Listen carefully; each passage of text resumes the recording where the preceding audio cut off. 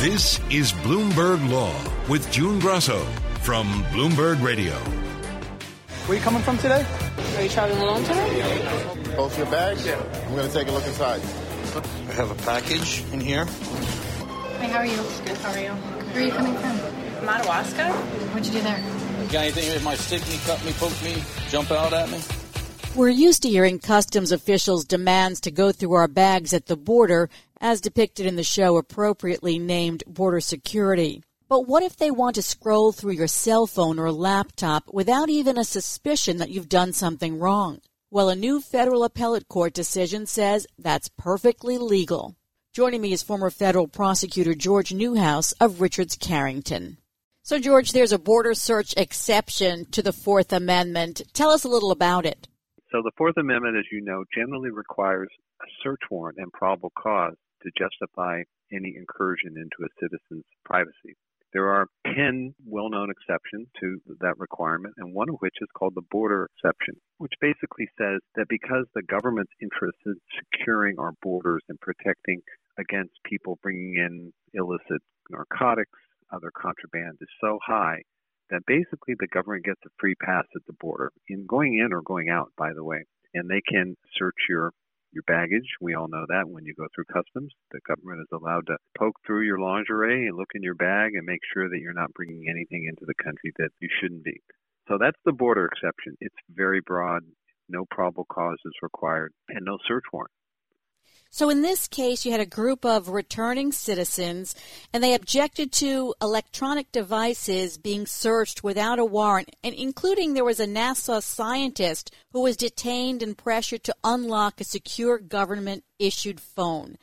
Tell us what happened in the district court below. So this case was actually brought by the ACLU, and one interesting aspect of it procedurally is it's a civil case, which is to say that normally violations of the Fourth Amendment only come up when someone is arrested and then prosecuted for a violation where the evidence was obtained by virtue of the search. Now, in this case, the ACLU gathered, frankly, a group of people who had been bothered and interfered when they came into the country, including this NASA scientist. So they were hoping that present a significant set of facts to the district court to get the district court to strike down the issue in these nationwide injunctions against Customs and Border Patrol and ICE have these policies that now lay out various guidelines for border officers and basically say to them, you don't need any suspicion or cause. You don't need a warrant if someone is coming into the country. And by the way, they can do these searches even within 100 miles on the border. So it covers a wide swath of U.S. territory. They persuaded a district judge at trial to strike down the first aspect. And it's an interesting split because there are two types of searches involved here. The first one is called a basic search of electronics. And of course, we're only talking about electronics now because the amount of information and privacy when they're going through your bags is limited. But when they have your cell phone or your computers or your memory chips, any electronic device, the courts have said since Riley versus California, where the court said to search a cell phone incident to arrest, you need a warrant. And that's because the amount of information about you, the privacy is astounding. We have an immense amount of personal data that the government can get access to. So in this case, the district court said, as to the basic search, which is limited to basically what can happen when the CB officer is holding up your phone, that requires reasonable suspicion before he can do that. And then there's a secondary level, which we looked at years ago, June, when we looked at the U.S. versus Cotterman case in the Ninth Circuit. And that's where they take your device and keep it up to, some cases, weeks. And they do what's called a forensic search on it. They download all the information on your computer or your cell phone or your tablet, and they subject that to very sophisticated analytic devices. So there are two levels. The district court said, as to even the first one, the basic search, that requires reasonable suspicion, not a warrant, not probable cause, but reasonable suspicion, which basically means the government's got to have a pretty good reason to interfere with the citizen at that level. And that decision was seen as a real victory for privacy advocates. But then on appeal, the First Circuit came to a very different conclusion. And that's where the First Circuit reversed, holding that, nope, when you come into the country, at least as to the basic search, a quick look through your cell phone can be done by the officer without any suspicion or reason simply because he doesn't like the look of you. So that's how it shook out. The First Circuit said, bottom line is that basic border searches of electronic devices do not involve an intrusive search of a person, and that warrantless electronic searches are essential to protect the border. So just to be clear, border agents can turn on your phone or your laptop, scroll through your personal information, perhaps confiscate it, without even thinking you did something wrong. Absolutely right. We've understood that to be the law. And the First Circuit just went right back to it and affirmed that. That is the law, by the way, in most of the federal circuits. There is, interestingly, a potential split with the Ninth Circuit, meaning the Ninth Circuit has a different holding with regard to at least the cell phone. So that is something that makes it more likely for the Supreme Court to grant cert in this case. But no, that's absolutely right. When you leave the country and you come back, be very careful what you bring with you, because any electronic device in your possession, mobile phone, tablet, computer, is subject to being searched. And in this case, they made the NASA engineer open his mobile phone so they could look through the photographs, or they could look through the text messages, or they could look through emails. We have all of this amazing amount of data on our cell phones. That was the argument of the plaintiffs, incredibly invasive. And the court said, nope, the government at the border, quote, has a zenith of interests that are paramount, and we're going to allow the government to do that under the Fourth Amendment. George, you mentioned the Riley case where the Supreme Court required a warrant before police could search a suspect's cell phone after arrest because of all the personal information we have on our cell phones. Now, if this case gets to the Supreme Court, is there a chance the justices might say the same goes for a cell phone at the border? Well, there is a chance. That was the argument that the plaintiffs, the ACLU, were relying upon in the case that they just turned the opinion in. There's a possibility that the Supreme Court will say, when we held in Riley that a cell phone incident to arrest, that's another exception to the warrant requirement. And for the government can seize and search that cell phone, it needs to have PC and a warrant. They could extend Riley's holding to border searches. There's no indication, by the way, and at least looking at the federal circuits, the courts have any inclination to do that. But the Supreme Court could do that. And, of course, we have a new composition on the Supreme Court. And I remind everyone that there is a conservative majority, but one of the most conservative justices in the last 20 years, Justice Scalia, may he rest in peace, did come out with some surprising decisions when it came to the Fourth Amendment. And he was a firm believer that the government needed to be, at times, restrained. Thanks, George. That's George Newhouse of Richards Carrington. The boss met the man by Zoom. The Garden State's favorite son, Bruce Springsteen, appeared via Zoom before a federal judge on drunk driving charges. Police had stopped the rock star on his motorcycle at the Jersey Shore in mid-November. The drunk driving and reckless driving charges were dropped, and Springsteen pleaded guilty to possession of alcohol in a closed area. Joining me is Peter Jeffrey, Bloomberg News Legal Editor. So what happened in court today, Peter? So Springsteen pleaded guilty today to possession of alcohol in a closed area, which is a misdemeanor. Well, what happened basically was that in November, he was getting on his bike or on his motorcycle, and he had some tequila, and he was approached by an officer, and he was arrested, and he appeared in federal court today, and he did not wind up. The prosecutors dropped two other charges, driving while intoxicated and reckless driving. And in the end, the judge fined Springsteen $500. And there was kind of a funny moment when the judge asked him how long he needed to pay. And Springsteen said, "Oh, I can pay that immediately, Your Honor." So that's what happened. And, this has been such a big local and national, and maybe even beyond that, set of headlines since November. It turns out that Springsteen's blood alcohol level was 0.02%, and in New Jersey, the threshold for impairment is 0.08%. So Springsteen's blood alcohol level was well below that. But it came at an awkward time because you may recall that during the Super Bowl, Jeep aired an ad starring Springsteen, kind of in his austere mode of looking toward the future and calling the nation together for unity. This following that by just a few days was awkward, to say the least. Was there any explanation for why he was charged with drunk driving when his blood alcohol level was lower than the state limit? Well, I'm not exactly sure it's not unusual for prosecutors to bring several charges. Sometimes they then add charges, but they can also subtract them. There was the encounter with Springsteen and the officer involved the officer on foot patrol, sees Springsteen drink a shot of tequila, get on his red and silver Triumph, start the engine, approaches him.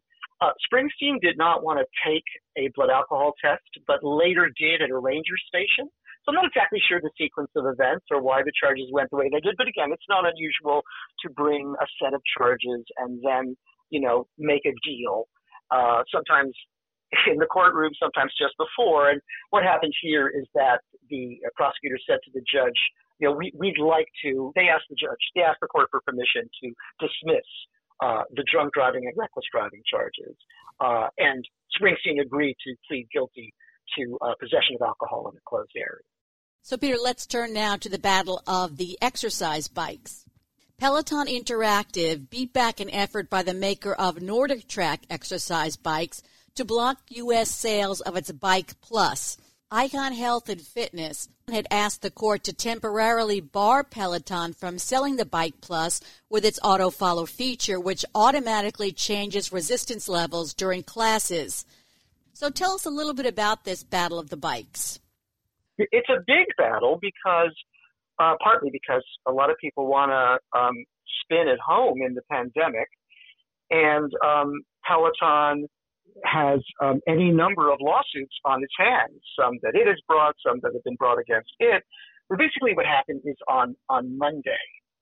So Nordic Track's owner, a company called Icon Health and Fitness, has sued Peloton in October and for patent infringement, and said that there were a number of patents that Icon, that is Nordic Track's owner, held that Peloton had ripped off, and that Icon's been in this business, Nordic Track's been in this business for a long time. And one of those patents has to do with automatically adjusting resistance, and one of them has to do with some sort of beautiful mixture of aerobic and a seamless combination of aerobic and anaerobic exercise. So these are patents that Icon holds, and it sued Peloton in October. And then on Monday, the federal judge denied Icon's request that the judge block Bike Plus, which is the new hot Peloton product, from shipping out. Block that bike, or actually block it, or take away or suspend the auto follow. That's the resistance feature. At least suspend that, Icon asked. And the judge said no. The judge said you have not shown a likelihood of success on the merits of your claim or irreparable harm to you from Peloton's use of these technologies. So the judge, it's not over, but the judge said, I'm not willing to block Bike Plus. So Peloton had a little bit of a victory on Monday.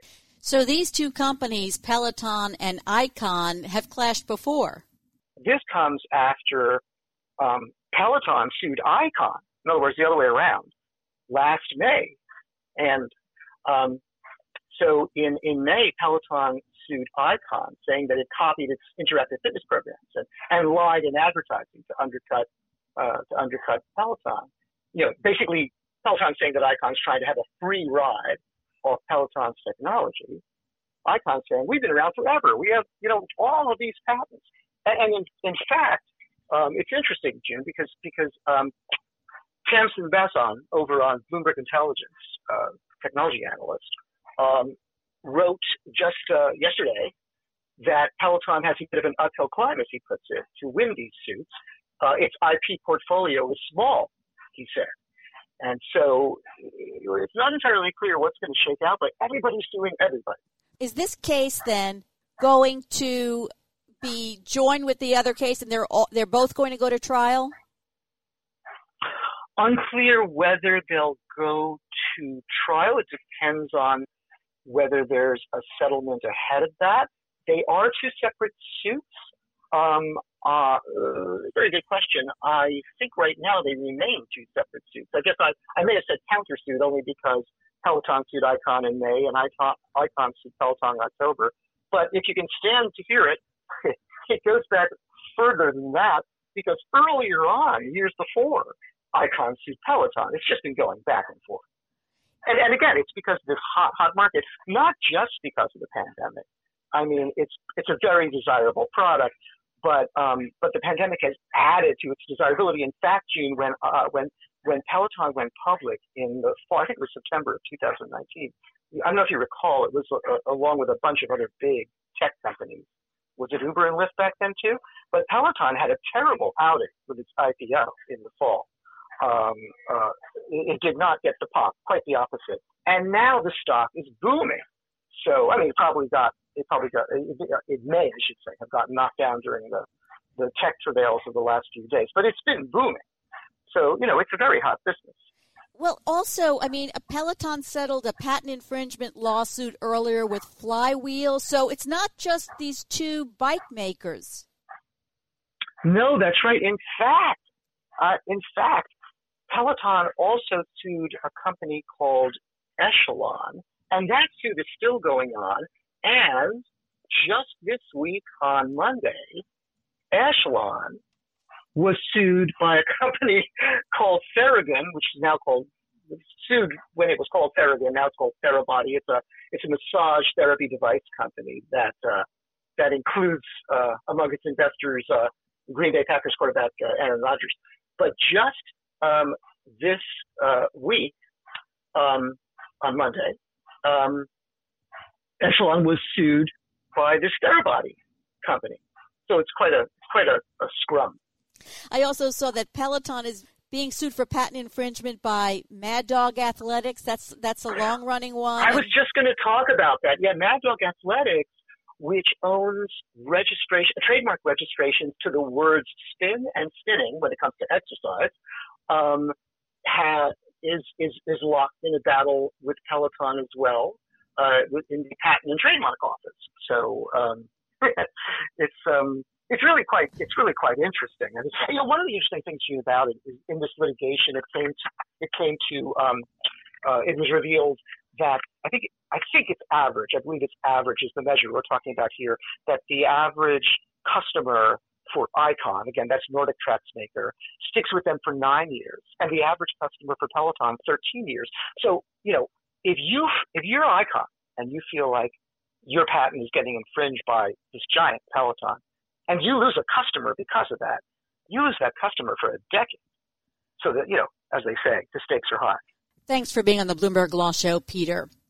That's Peter Jeffrey, Bloomberg News Legal Editor. Monday's ruling doesn't mean the bike will flow freely to the market. Peloton said on February 5th in its quarterly earnings report that although it had significantly increased Bike and Bike Plus production over the last several months, supplies remained constrained with longer than acceptable wait times.